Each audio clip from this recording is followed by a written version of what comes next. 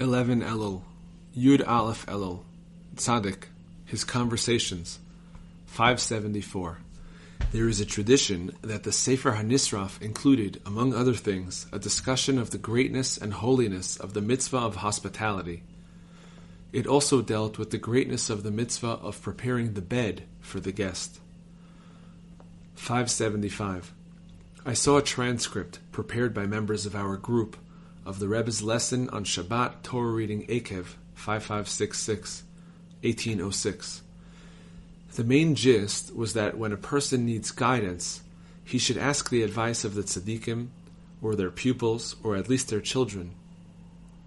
Asking their advice sweetens all the harsh judgments, and this is the way to avoid suffering. Even if one does have to suffer, he will find a way to accept the suffering with love and joy, seeing in it a revelation of God Himself.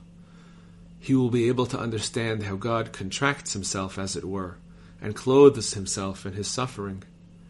The suffering itself will bring Him great benefit and blessings of tender mercy, while the joy He has will help Him keep the covenant. God Himself will watch over him. 576. Even if someone dies at the age of 80, it may still be that his life was cut short, in the sense that he failed to improve himself, and all his years were vanity. We only need to live a little, just as long as we live right. 577. The Rebbe once told someone he should make a special effort to use a beautiful and valuable goblet for Kiddush, this being a segula for wealth. The Rebbe told him that the word for goblet, kos, has the gematria of Elohim, God.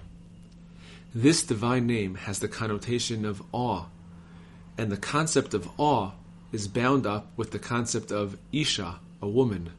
The rabbi said, show your wives honor in order that you should become wealthy. Bava Metzia 59a.